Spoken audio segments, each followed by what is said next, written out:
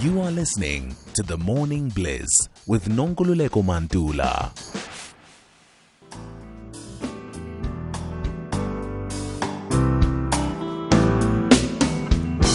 When you promised Mandela that his people shall go free, did you tell him they won't grow? Service Delivery Watch.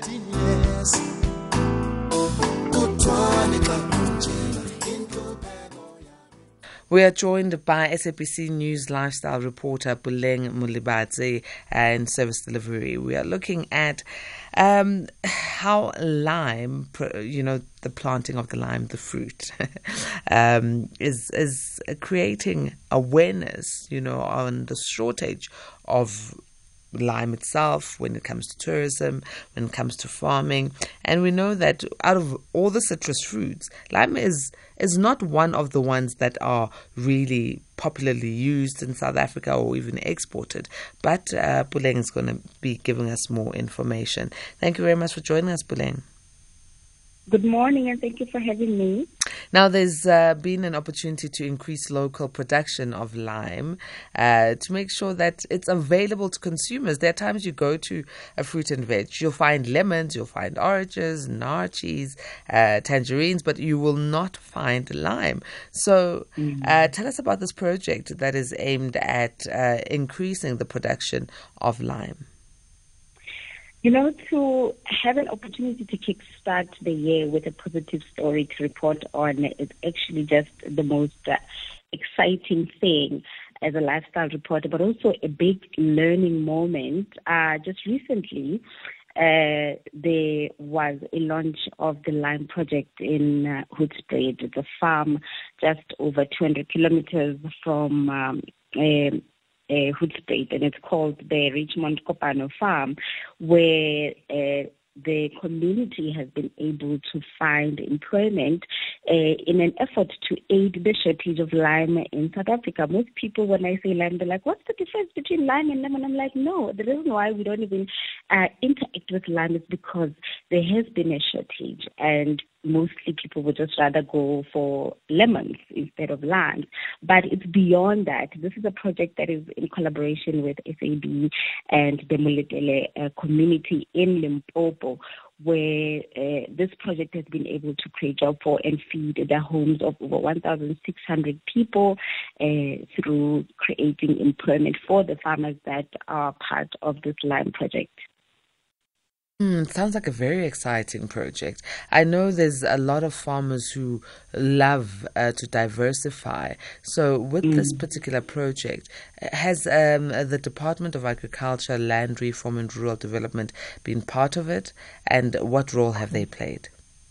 There was a launch last week, Tuesday, at the farm, and of course the Minister of Agriculture and Land Reform was there, and she spoke about the importance of collaboration between the private sector as well as government, and the importance of giving back and plugging back to communities. I mean, we are aware that most of the SAB products are through agricultural products, and the Minister Thokozile Didiza highlighted the importance that the corporate in general should always give back to communities, which are the people that actually do contribute and play a big role in the economy of South Africa. And just to see the farm as well, we took a tour around the farm, and so the big question was, okay, so what happens because we have issues of lime? And also, how do you make sure that you keep limes being able to produce throughout the year?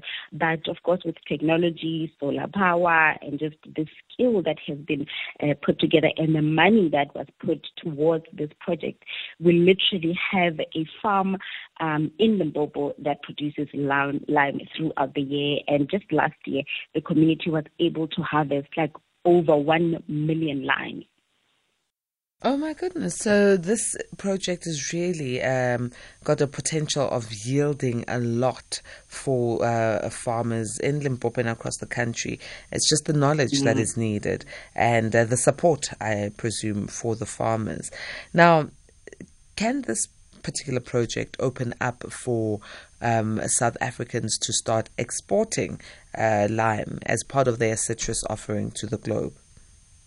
Yes, I think the main aim is to stop being reliant on the import of the product of lime. As we know, in the past, there has been, South Africa was relying on having to import. So the role and the money that was put towards the Corona Lime project was to, first of all, have enough lime within South Africa, be able to sustain the project, and then, of course, be able to have enough resources. And I think once everything has been figured out and the farm has been has had enough time to produce enough limes, and the farmers, when involved, is able to get the hang of things, they will be looking at the importance, at that aspect of exporting lime. I think it'll be such an exciting project, an opportunity as well for South Africa to be able to grow, because I don't think it will just end there.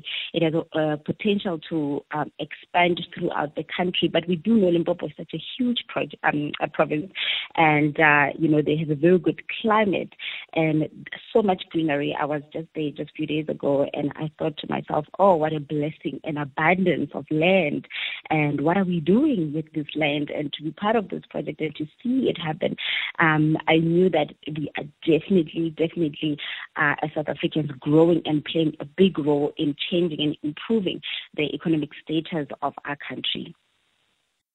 And also, there's one thing that we should all consider, the tourism aspect that this particular project could bring in.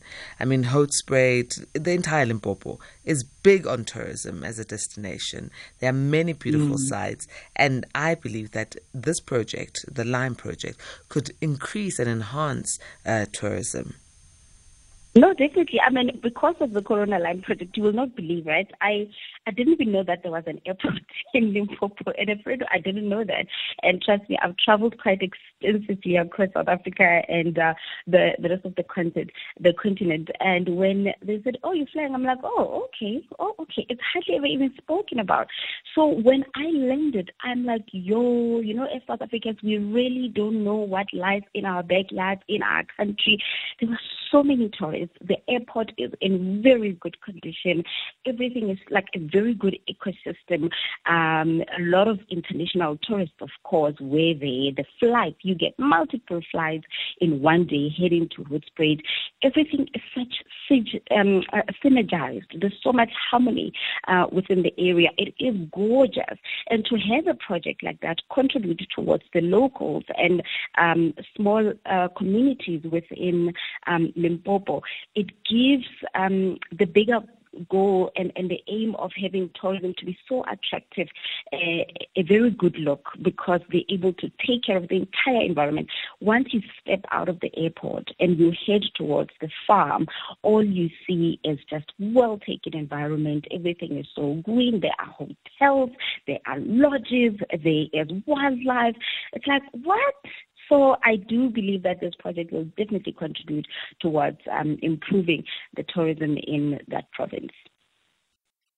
Wow. Puleng, keep a lookout on more projects and issues that are happening on the ground for us here in South Africa and across the continent and the diaspora, so that we are kept abreast, because I'd love to have more conversation, especially on things that are building us good service delivery issues. Yeah.